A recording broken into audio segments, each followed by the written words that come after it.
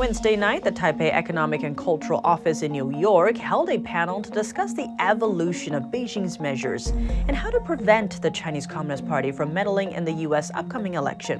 What insights did the panelists share? Let's take a listen. I think it'll be directed in the same way.